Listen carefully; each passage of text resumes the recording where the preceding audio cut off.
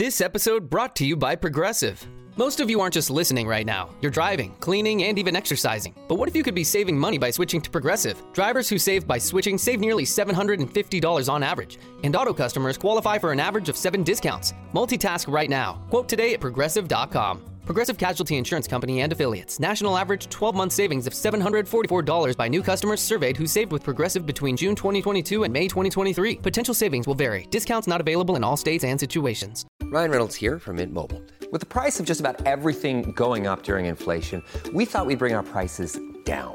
So to help us, we brought in a reverse auctioneer, which is apparently a thing.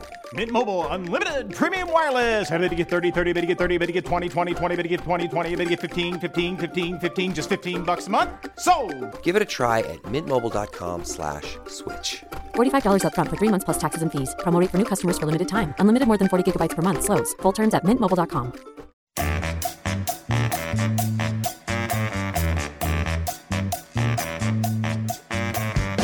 This is At the Turn. It's time for discussion and interviews about the world of golf you won't hear anywhere else. Here are your hosts, Nick Heidelberger and Joe Simons. Usually you're only allowed a foursome on the golf course, but here at the Turn, we're doing a golf movie fivesome. Hello, Joe, Nick, and a very special guest joining us to talk about The Legend of Bagger Vance, the 2000 film starring Will Smith, Matt Damon, and Charlize Theron. First of all, Nick, how are you? I'm good, Joe. I've been looking forward to this podcast all weekend. I probably spent about 15 hours of yard work over the weekend, since that's as far as I'm allowed out of the house. And this is a much welcome reprieve. How are you doing, Joe? How is the situation in Portland, Oregon?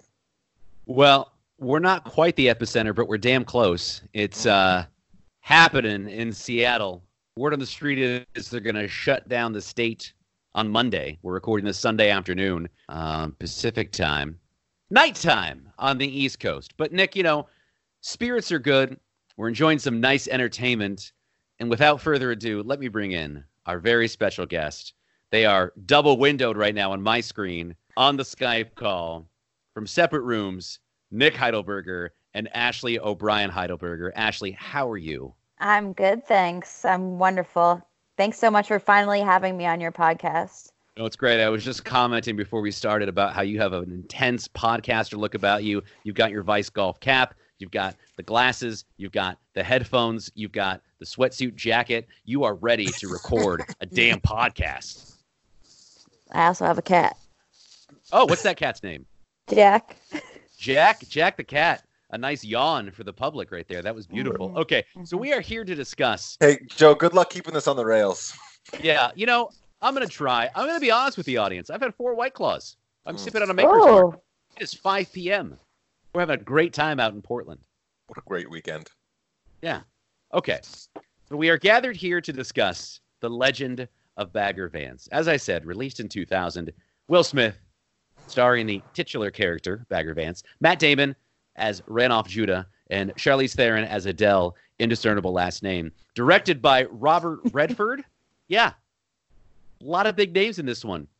It made $40 million. It made $40 million on a budget of $80 million. So, oof. Is that good? It's not great. I'm going to give you a quick review before we get into the film. Empire, Nick. We had an Empire review on the previous pod with Tin Cup. I'm going to stick with it. This is from Emma Cochran. Quote, "If you like them old-fashioned, well-acted, beautifully evocative, and put together with a gentle but assured touch of a man who understands cinema, then yes, and it still works, even if you hate golf. This movie does not work for me." Ashley, does it work for you? I loved it. Loved it? Loved it. Yes. Can you give me your initial thoughts edge of why my you loved it? seat. Yeah, I emotionally invested right away with the old man on the course, and then kept me on the edge of my seat the whole time. Was he going to come back from being down 12 strokes? Could he do it? Is he going to get back Adele? I don't know. It was unbelievable. Was he even going to play? I didn't even know that. I had a pretty good feeling he was going to play. I knew he was going to play. It was fine. The movie was fine. I'm glad I watched it. It was the first time I watched it.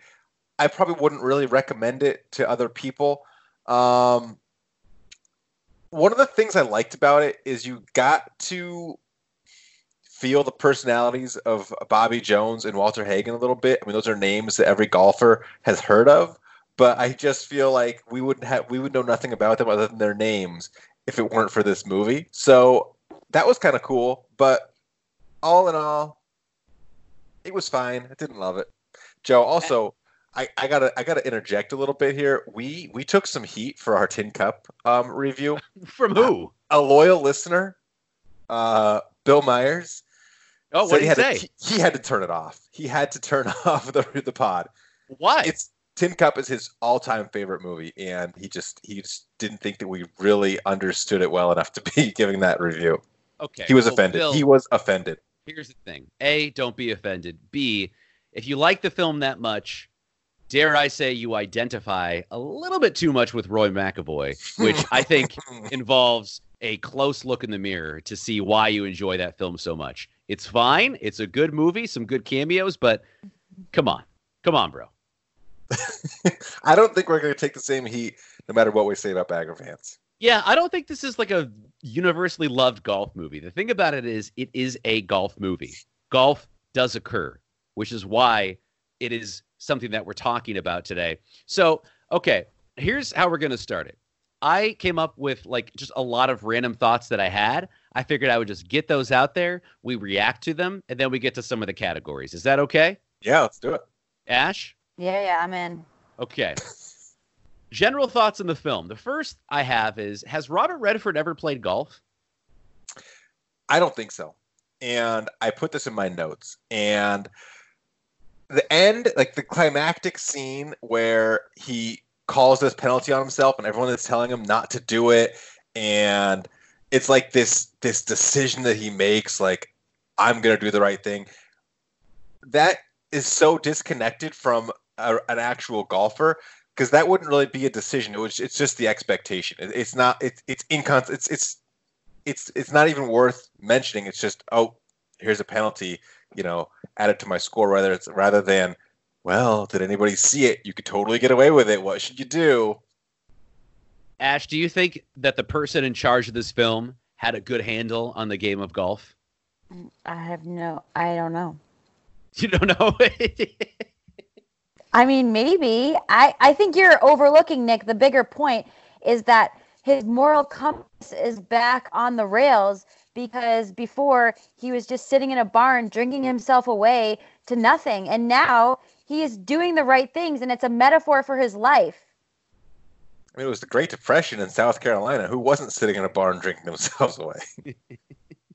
Well, that brings me to my next point. Well, you have to give your opinion on that question. You can't just ask the question. Oh, Robert Redford doesn't know a damn thing about golf. Like, I found what happened over the course of the 72-hole match between Matt Damon, Randolph Juna, Walter Hagen, and Bobby Jones was ridiculous. The fact that Juna was down 12, you're basically saying that, okay, over the final 3 rounds, he probably shot 67, 67, 67. Because it's not like Jones and Hagen were playing terrible. It's, Randolph Juna turns from being a terrible golfer into being the best golfer in the world.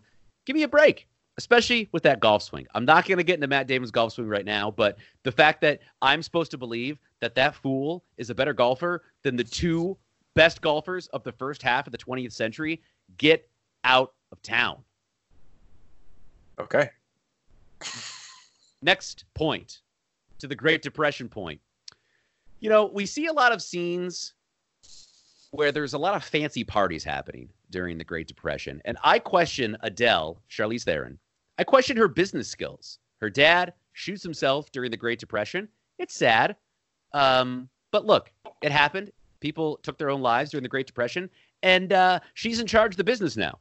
And the way she is going to make the golf course work is having this big fancy match between Bobby Jones, Walter Hagen, Randolph Juna. Great.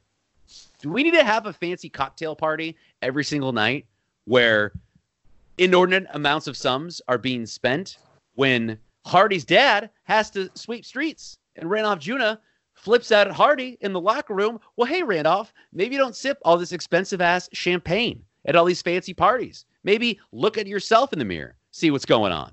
That's just a thought I had. I don't know if you two had any Joe, thoughts I think, yeah, I do. I think you have to tailor to the audience that you're serving. And so they're obviously tailoring to the upper middle class / high class. And so those people all can afford it. And she's got to figure out a way to make it happen. And she's doing it. So I disagree. I think she is very entrepreneurial in here by making it happen and doing it in different ways.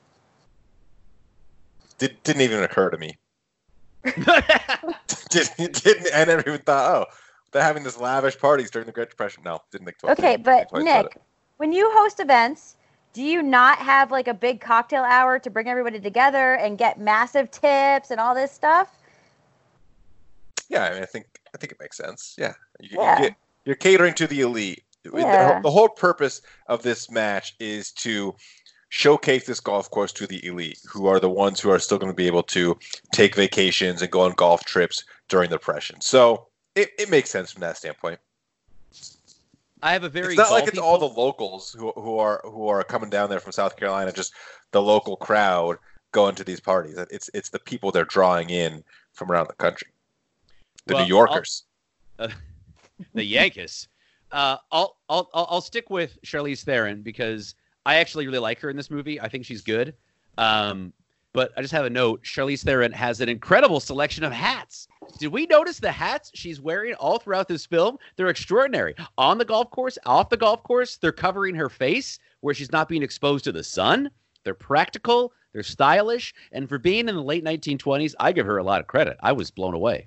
I mean, the only thing I'm questioning about her in the entire movie is her taste in men, because she is not going to wait around for a washed-up golfer to come back and win her heart. Give me a break. She's beautiful. She's an entrepreneur, and she has it all. And you're telling me that this woman can't get somebody better than this washed-up golfer who doesn't even talk to her after 10 years?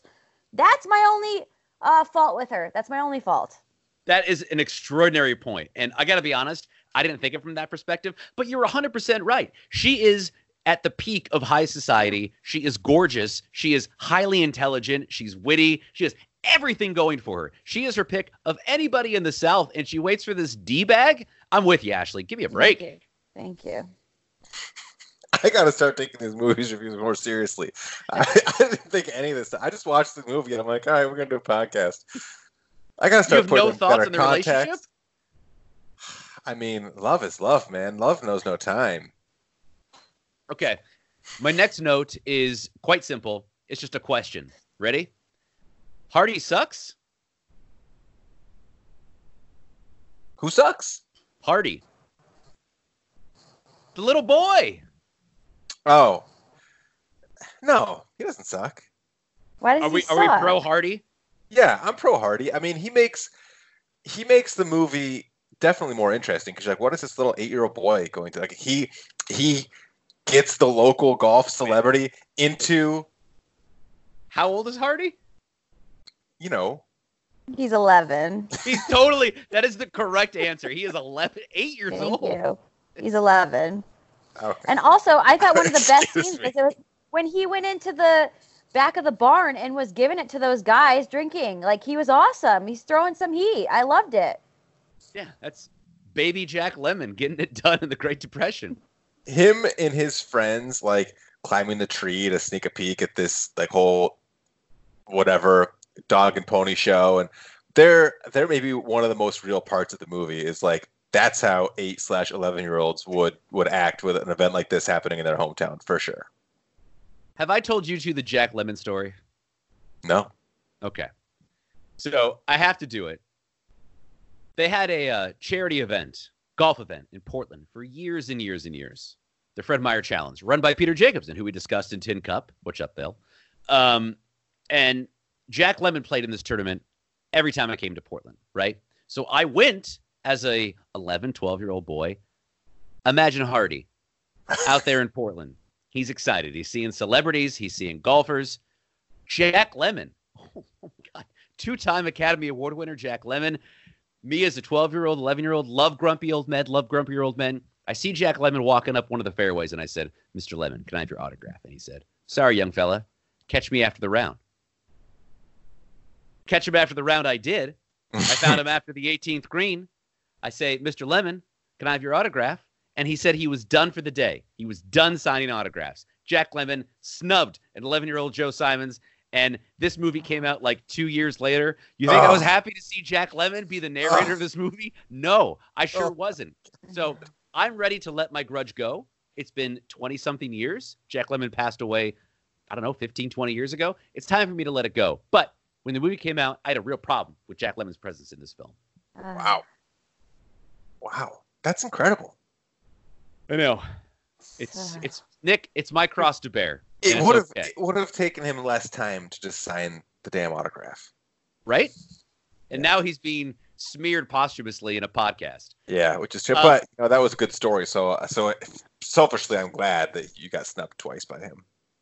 My next note, Walter Hagen tells a lot of jokes that don't make sense in this movie. Did you notice that?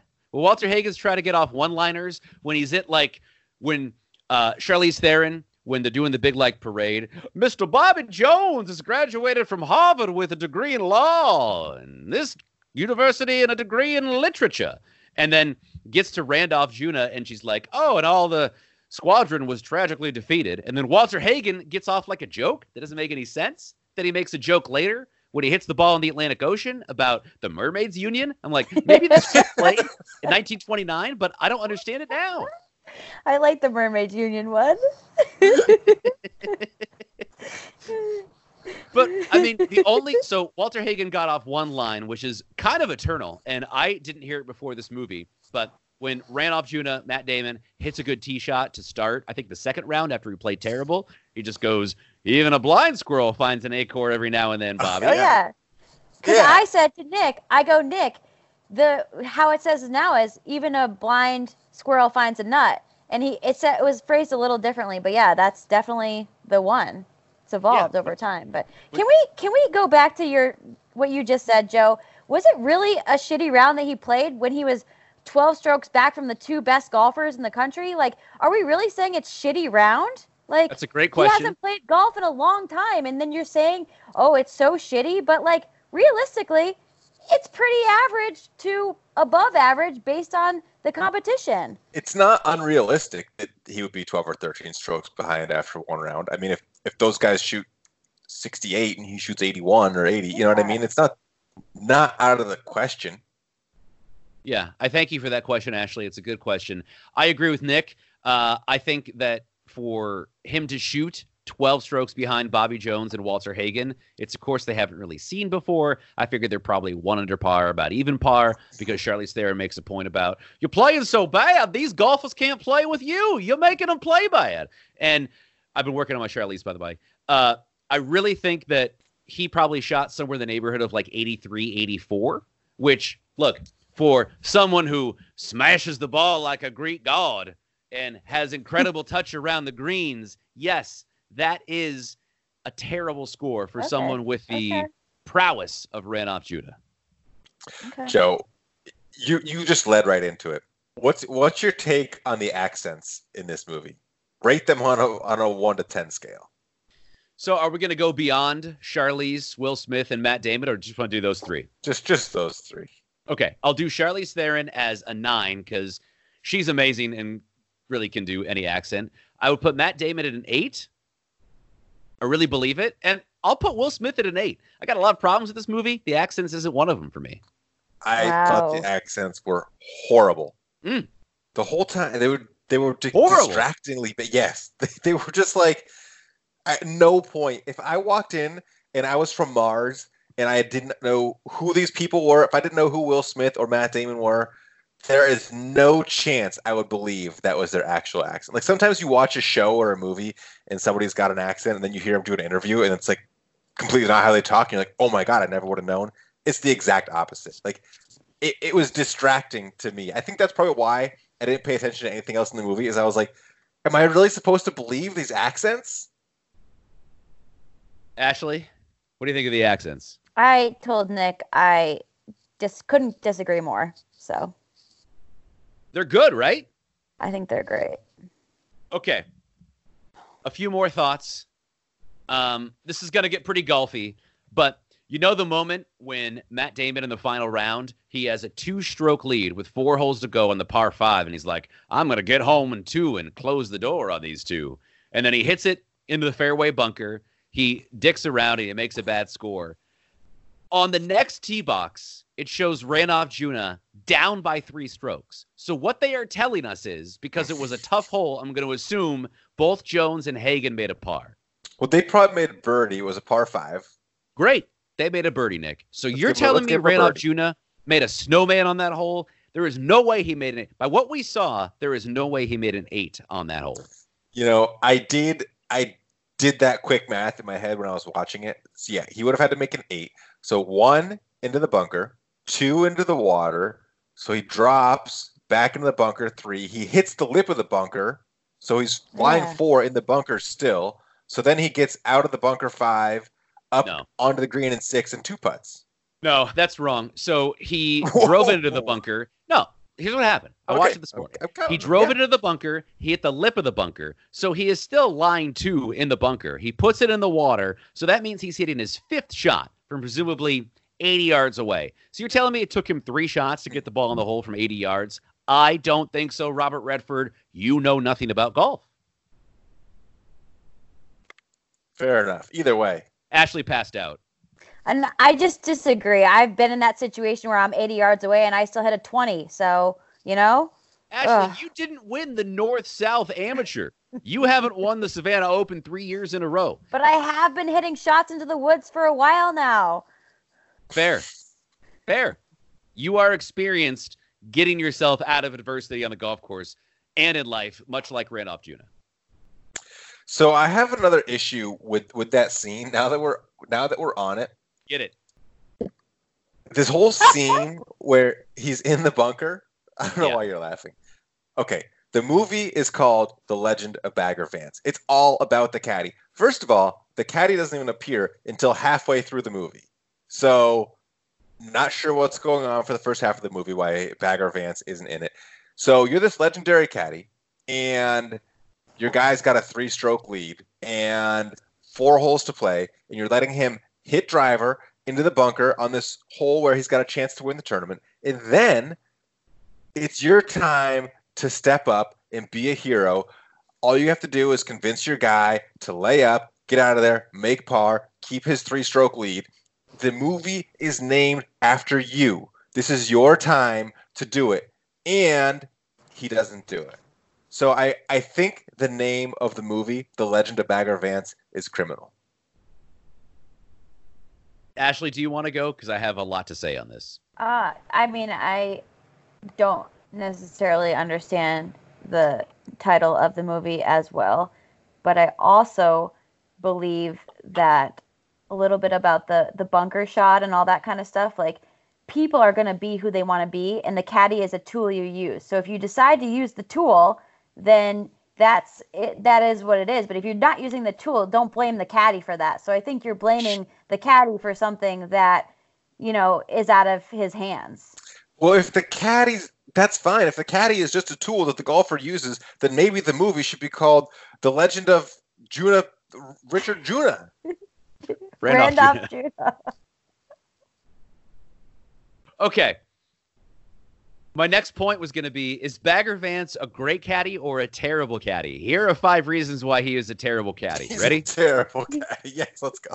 Juna has a buried lie in the bunker. Bagger doesn't give him a club and acts like he doesn't know what golf is in a crucial situation early on in the match. Juna hits an approach shot into a bunker, and Bagger calls out, "Beach!" as the ball is in the air. The start of the 3rd round, he gives his player a new club on the opening tee. It is a very windy day, and a club Juna has never seen before. The caddy, "Hey, I know you're trying to chase down Bobby Jones and Walter Hagen. Here's a new stick you've never seen before." 4 holes to play. This is what Nick just said, but I have to reiterate. 4 holes to play, a 2-shot lead. His player is melting down in a fairway bunker, and Bagger not only says nothing, he tells Hardy, the 4 caddy, not to say anything either. It's like boys, we could have had a 3-shot victory if we just chilled out, laid up, pitched on, and taken care of business. But he tells him to not say anything. Hardy to Randolph Judah. Then that's not a time to teach someone a lesson. Nor is it with 1/2 hole left in the match. Bagger Vance leaves before the match is even over. And he's walking down the beach, clicking his heels as if everything is wrong. Bagger Vance is not only a bad caddy, he is a terrible caddy. Terrible. Guys, I mean, I think you're missing the bigger point. He's leading Randolph to find himself, not to be the best caddy. He's being the best person. So he's learning to find himself again. That's the point of him, not to pitch a sand shot out of the whatever beach or whatever that is. Ashley, do you think that Bagger Vance is a spirit of some sort? I don't know, but whatever Will Smith would tell me, I would do. So he would tell you Scientology. Is that what you would do? Hey, Nick, good luck, buddy. Oh my God. That's an interesting question because there was a point in the movie where I was like, wait a second, is Bagger Vance actually a ghost? Like, is there going to be a point where he actually never even existed? But then, when he was walking off the course in the middle of this round, someone's like, "Hey, where are you going?" I was like, "Okay, well, he's not a ghost." So, yeah. What do you guys think of the judge character, the one who yells at him, "You're never gonna caddy in Georgia again"? I think it's typical. You need one of those characters for sure. Yeah, he's with Hardy with me. Like he just fits into the scene, into the setting of the movie pretty well. So I'm all for it. I thought I had a watching this, you two. I miss Will Smith. Will Smith doesn't make very many movies anymore, and when he does, they're kind of But he has an exciting thing coming up, which I looked up. He is going to be in a movie called King Richard, and this movie is about Serena and Venus Williams. Oh, man. But it's going to be focused on their father, Richard. Of course. Played by Will Smith. Wow. That's interesting. Yeah, Ashley, I'm curious your thoughts on that movie. Is it like a Tiger Story where it's about the father? I don't think Richard was as crazy as Earl, but I also don't think he was Father of the Year. He's somewhere in between those two. I guess there's a large gap between Earl and Father of the Year. So, Ashley and I are in the middle of watching the Bad Boy trilogies. So, hell yeah, it's a good one. A must see in these times for sure. Getting plenty of Will Smith. Okay, Bobby Jones, which was the movie was on this morning, and Lacey was very interested in Bobby Jones. I think to quote, "Who's that man that's much more attractive than Matt Damon?" I think Bobby Jones is the winner of this movie because he's smart, he's intelligent, he decides to leave golfing to spend more time with his family. Like, check. Find me a Bobby Jones. And you know what Bobby Jones did after this movie in real life? He built Augusta, the greatest golf course in the world. So I think he's doing okay. Yeah.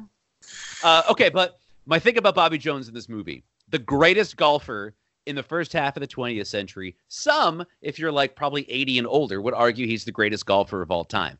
He decides to retire, not after the U.S. Open, the British Open, a great golf event. He decides to retire after an exhibition match with a scoundrel like Walter Hagen and some war deserter named Randolph Judah. I don't think that that's what Bobby Jones would do. It's smearing his legacy, in my opinion.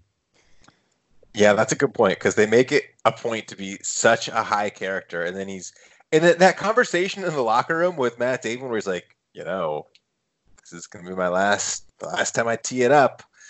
And he's like, well, I don't really think I can let you win. And he's like, well, I wasn't asking for that. But, like, was he asking for that? I'm like, what? Yeah, that makes absolutely no sense.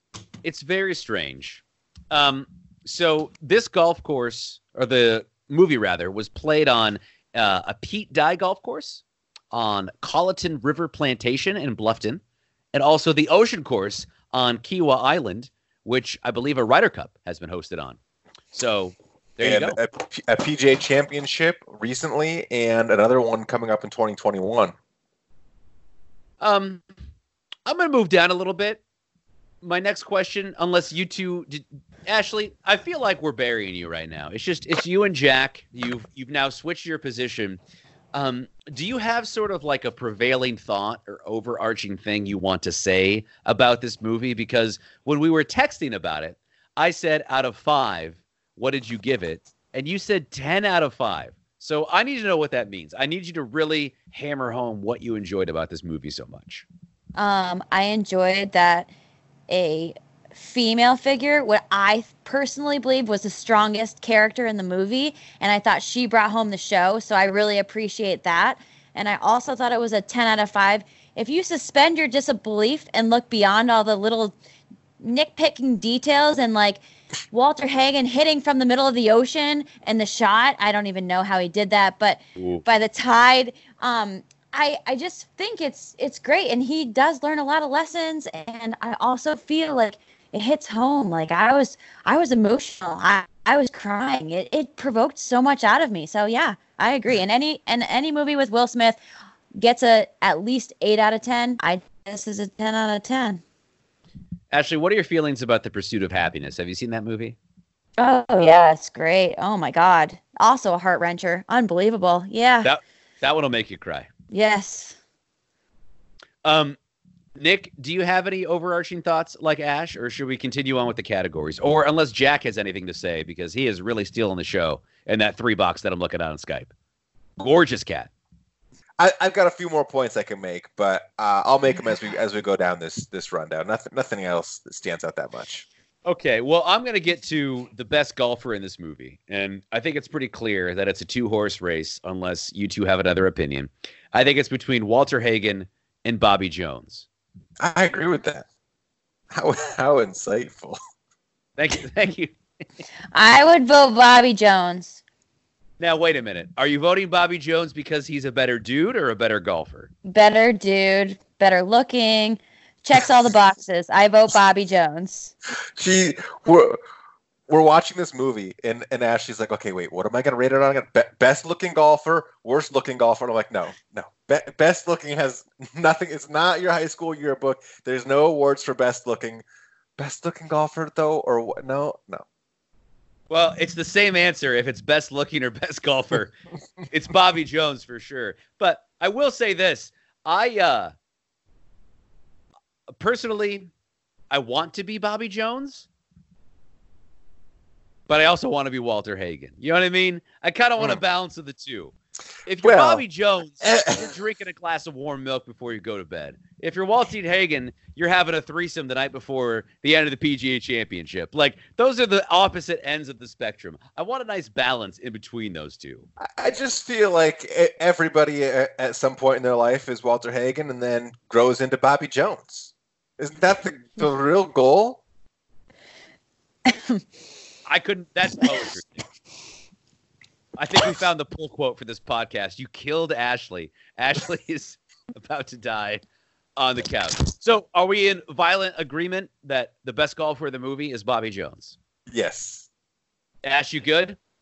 Oh, she left. Says yes. Yes. Okay. She left. I think she's coming up here to bring my neck, but yeah, yes. The worst. Ashley, here's what we're discussing now. We've moved on to the worst golfer of the movie. And welcome back. I've got one hot answer for you. It's Matt Damon or Renouf Juna. I don't care if it's fictional or real. Matt Damon. I enjoy Matt Damon. I think he's a fine American actor. When he's in a movie, it's probably going to be better than if he was not in that movie. But my God, how much time did they give him to become a golfer before this movie started filming? That swing is broke AF, yo. It's terrible. What about the little boy? Yeah, that's my answer. It's Hardy. We see him hit one shot in the movie, and he shanks it off the tree and hits into this foursome on the tree. So I'm sorry, well, I don't agree with Matt Damon with that take, but it's Hardy, man. And also, who misses that many putts in a row until you're eyes are closed. Give me a break. That was probably just so unbelievable. So Hardy is the worst golfer in this movie. Yeah. Did someone switch audio? Audio sounds weird. Ashley, turn off the fan on the fireplace. Is that what's happening? Okay, I'll do that. Oh, we're going to leave this in. Okay, so I just have to ask this question because it was something that occurred to me. How long did it take them to play the last hole in this tournament? Because when these boys tee off, they're like, oh, what are we going to do? We can barely see. That sun is fine. The sun that they show on the 18th tee, that is a 40-minute sun. They have 40 minutes to play that hole. And by the time they get to the fairway, it is pitch black, brother. Like, you have to get cars to line the fairways, to get the green, to see everything that's going on. I can understand Walter Hagen has to get down to his ball and be a weirdo, but that's a long-ass time. That's the same question Ashley asked, because they're making this big deal, like, guys, okay, we're going to play. And then they hit their tee shots, and it's pitch black. And she's like, wait a second, is it the same day? And I'm like, I don't know. I've never seen it get dark that quick, ever. And I've been around a lot of Twilight rounds. So, I don't know. That one's a little tough for me. Ash? I don't know. I think it's maybe the amount of time he decides to call the penalty or not, but not 100% sure. He also might have ran off into the woods and was making out with Charlize. So who knows? Okay, I'm going to depart for a second because the relationship between Matt Damon and Charlize Theron is like an essential part of this film. This movie is described as a comedy drama, which is interesting to me because it's a drama primarily. And I feel like the comedy components based on the music we hear is supposed to be when Charlize Theron enters. Because it's always like, it was the same beats every time. It was Randolph and Adele would have a conversation sort of like off away from everybody. And it would start out very serious. And then like screwball music would come in at the end like womp, womp, womp, womp, womp, womp, womp. It's like, is this like a real relationship or is this a joke? I don't really know what I'm supposed to believe. So I didn't really understand the purpose of the relationship in the sense that, are we supposed to think that Randolph Juna wants to get Charlize Theron back because that will return him to a former self? Or are we supposed to think that he wants to be with Adele because that means that he is now progressed beyond his war demons and he is a new version of Randolph Juna? I couldn't reconcile those two. No, we're supposed to believe that he's a new person.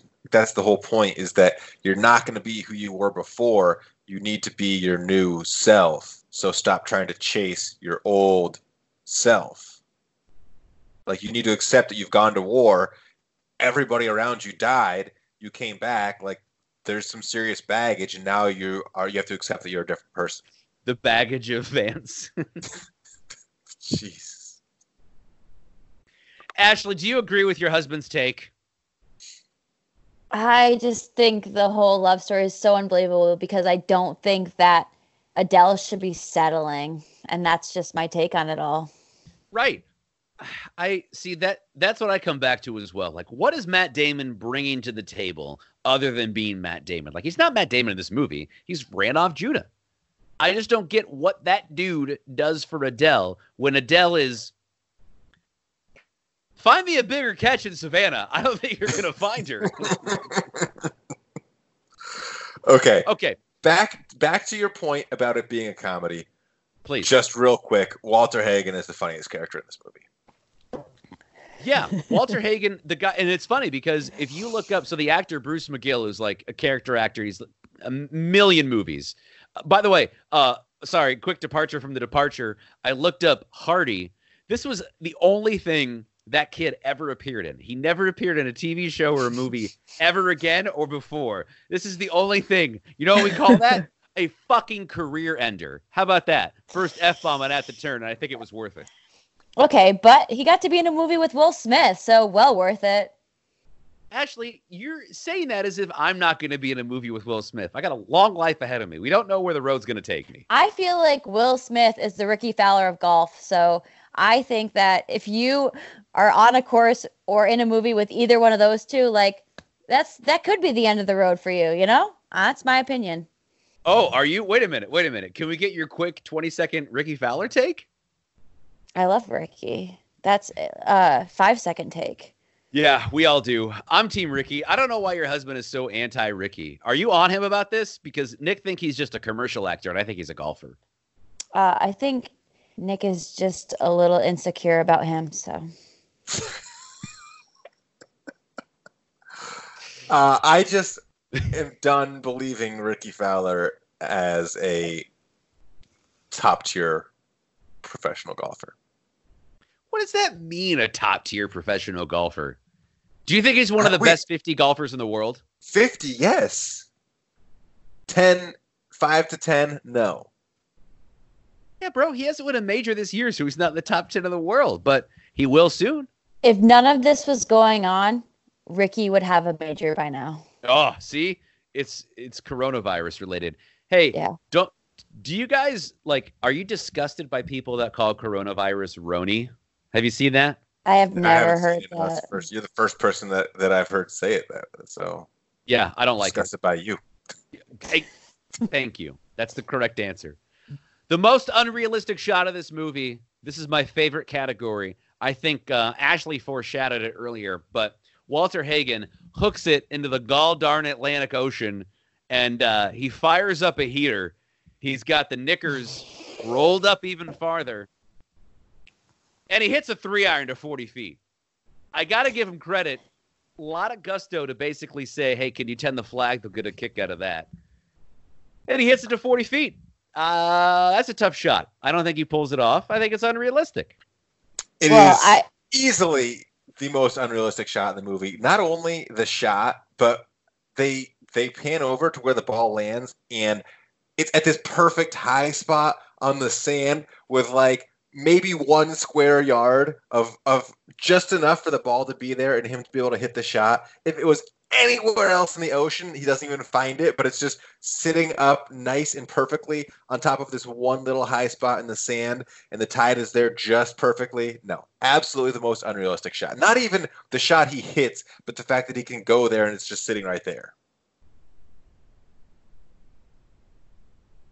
Ashley, this is where you give your opinion. Well, I just feel like whenever I look for my ball and it's a poor shot, I can never find it. So the fact that he could find this ball is so unrealistic. It's just out of control. I think I can find a ball and then I can't find it. And then all of a sudden he finds this ball on this little island that doesn't even exist. It's just pish posh. Nick, if we can get some Seinfeld music behind that, it's I look for my ball. I can't find my ball. That was I can't wait till we get to the most unrealistic shot in Happy Gilmore. Oh, it's coming.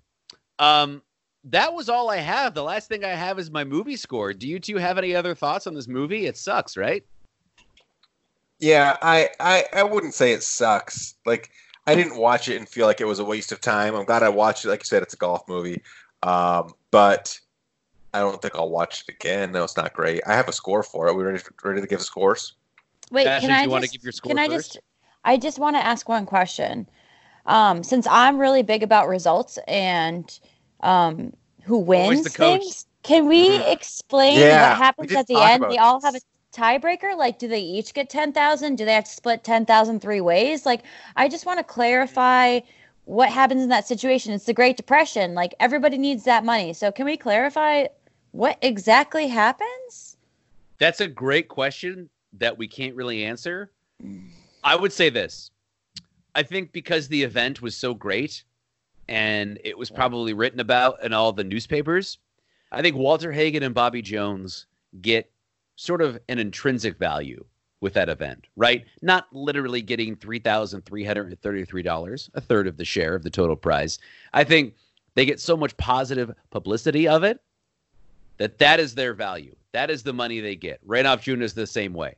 That $10,000 goes into the golf course. The golf course is on its last leg. We're trying to find a way to bring this baby up. I think they all decide to donate their funds to the golf course, to Adele, Matt Damon, Charlize Theron, get married because she settled Ashley, and that's just what happened. the fact that this 72-hole match between 3 players ends in a 3-way tie, not buying that. Absolutely not buying that. Wait, what would you do? Well, we have recent history with Tiger and Phil, and they played freaking under the lights from the putting green to a makeshift hole on the 18th hole to settle this match, which was probably even worse. But so, I'm sorry. Are you really comparing a real match between Tiger Woods and Phil Mickelson in 2018 to the fictional match between Randolph Juneau, Bobby Jones, and Walter Hagen in 1928? Joe, there are so many parallels. How can you not? First of all, 2 of the generation's iconic golfers in this exhibition match made for hype and publicity that ends in a tie for 10 fill-in-the-blank dollars. Ooh. I see the connection now. See? Ashley sees it. How long did it take? It took 49 minutes, but I'm getting some married couple energy right now from the Skype chat.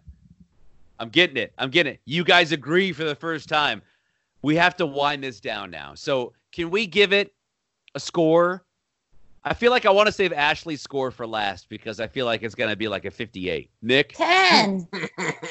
No, wait. Nick, wait. Yeah. Did you explain how the scoring works? Yeah, she should know. It's a golf score. You give it a score, that you would score on a round of golf. I would score on a round lower of the golf? better. Par is 72. I'll tell you what, Ashley. Nick will go first. I will go second, and you will go third. And I bet you understand the premise by the time we get to you. Okay. I give it a 78. It's over par. Holy shit! It's over par. It's not going to win any awards, but it's 78. respectable. Yeah. Wow. Okay. I mean, that sounds pretty good to me. 6 over par. Yeah. Wait a minute. What did you give Tin Cup for comparison? Even par. Okay. 72. 78. I'm just surprised by that because I feel like you like this movie more than I did, and I thought I was being sort of cruel by the score I gave. I gave it a 5 over par 77. It's about golf. It's a movie that has golf in it, and there's some fun stuff in there. There's some hijinks. Will Smith, interesting role. There's some problematic elements about it that probably 3 white people shouldn't talk about, but it's an interesting movie. Golf is in it. It's fine. I gave it a 77. Matt Damon's swing is an abomination, and frankly, for a dude who was able to pull off like a rugby bro in Invictus like 10 years later, I'm a little bit embarrassed for him that he couldn't figure out a better golf swing. He's a millionaire. Give me a break. I would rate it par because par is average. But for me, that would be... Okay, so par is like what you should shoot. So I think, to me, this movie is par... So 72, because to me, that's phenomenal. So if I'm going on my own score, great, I shoot 120. 72, phenomenal. So that's what I rated, a 72. No, I dig that. That's great. 120, so you probably beat Nick then. Every once in a while, a blind squirrel finds a nut. Let's wrap it on that note.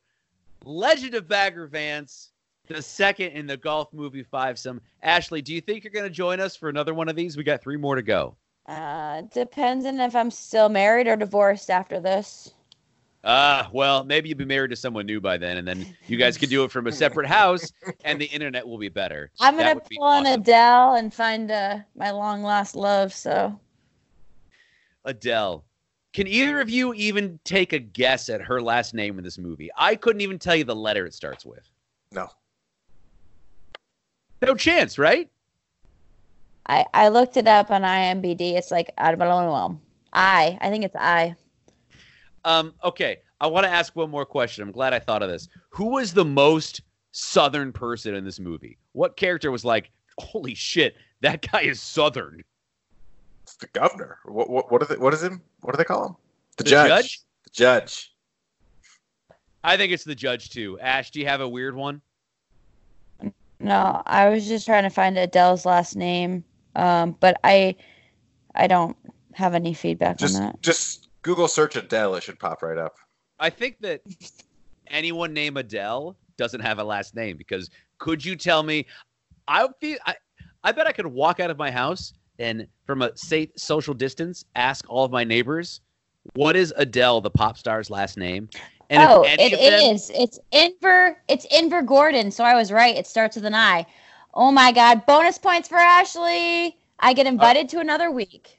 All right. That means Ashley is going to be on. So I'm trying to think, Nick, of the three we have left, I would predict Ashley would either be on for Happy Gilmore or The Greatest Game Ever Played. I can't see Ash sitting through Caddyshack. That's just my opinion. Well, I think she's already watched Greatest Game Ever Played, and I can't see her watching that again. Caddyshack, I think she's just got to. It's just kind of, Ashley and I are going to be members of a golf course this year, and I think it's kind of like a rite of passage. Like, you need to watch Caddyshack. Wait a minute. What year you guys are going to be a member of a golf course? This year.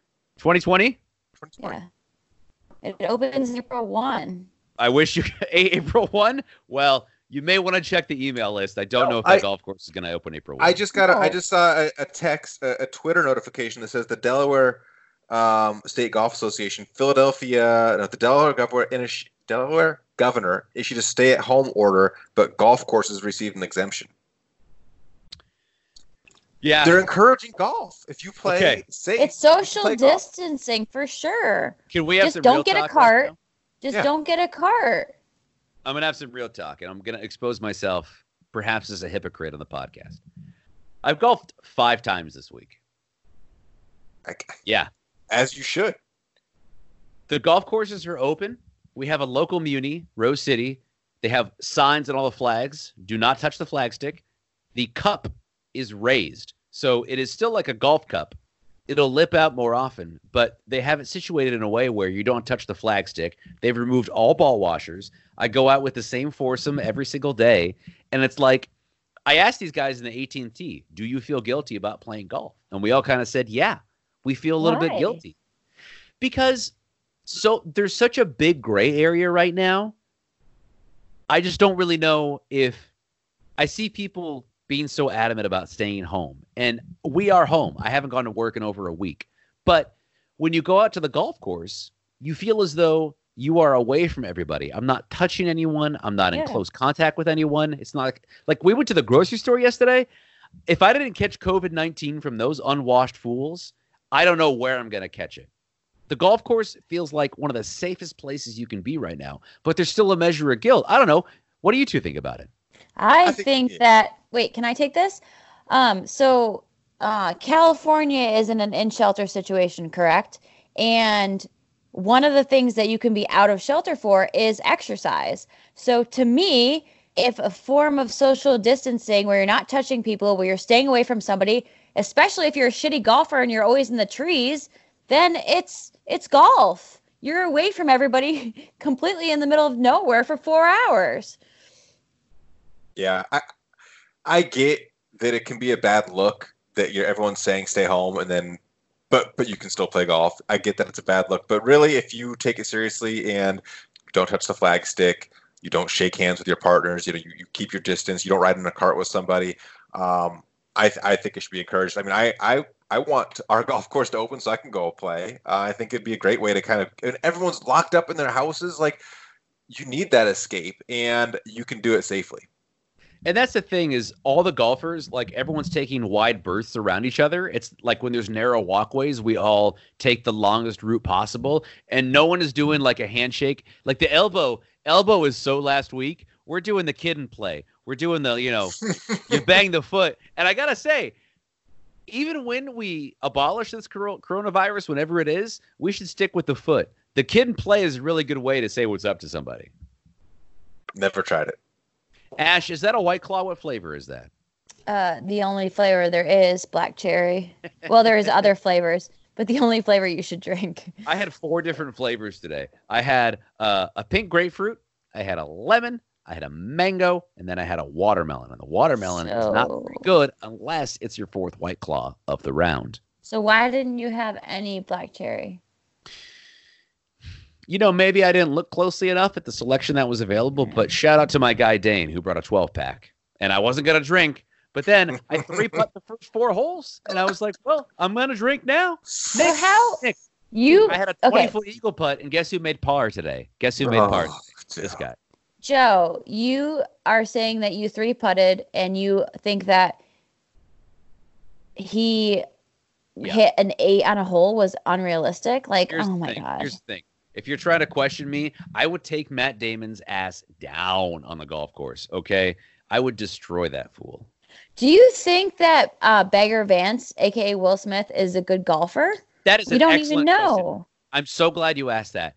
Bagger Vance would have beaten all those guys because we see Will Smith take one swing and he bashed that club like a monster. Will Smith, by the way, I think is a scratch golfer. Really? I'm fairly certain. He's like Sam Jackson in the sense that he like writes it into his like movie contracts that he can be close to a golf course. What a play. Just check that box off again for Will Smith. Right. Well, this has been fun. Anyway, I just have Bobby Jones image searches on my Nick Precision Pro. Do you have anything to say about it? Well, I can't wait to get out on the golf course and dial it in with some Precision Pro. Guys, if you're listening this far, minute 58 of this podcast, go to precisionpro.com. Get yourself a rangefinder. Promo code @TheTurn. You're going to save $20 on regular price or $10 on sale rangefinders. Promo code @TheTurn. Go do it. Wait a minute. Sale rangefinders doesn't sound very good. Hey, get these used rangefinders over at Precision Pro. Just on sale. Top of the line. They're brand new. Ashley O'Brien Heidelberger approved. Ashley, what was your middle name before you married Nick? Elizabeth. That is Lacey's middle name. Holy cow. Kindred spirits. Let's end the podcast on that. Just in case the listeners didn't know, I married these two. I presided over their wedding. It's important for you to know this. I love both of you. Thank you so much, Ashley, for joining us. You're welcome back anytime. Quick question. Is Lacey ever going to come on? I asked her about coming on to discuss Bobby Jones, and she said, well, just know I'm going to be making chili, which I understood very easily as don't ask me to come on the podcast. So I think that I'm going to make her watch The Greatest Game Ever Played. I think she has a secret crush on Shia LaBeouf. So I'm excited to bring her on for that. It's a good film. I think we should do it next, Nick, because honestly, it's a Caddyshack Happy Gilmore for the 1-2. It has to be. It's the Greatest Game Ever Played 1 week from now. Let's do it. Ash. Thanks for having me. Appreciate it. Great pleasure. Jack, thank you as well for joining us. The gorgeous cat that was there. The Fireplace fan, thank you for making a cameo as well. We appreciate you. And if you are still listening, we haven't really eclipsed the hour mark because there's some editing in there for some bad audio. But the important thing is you stuck with us. I've now had an entire Maker's Mark. I love you all so much. Both of you, the Heidelbergers in Connecticut? Mass. Close. God. I'll get it right next time. Bye, everybody. Bye. I'm Lacey Evans. Thanks for listening, and we'll see you next time at The Turn.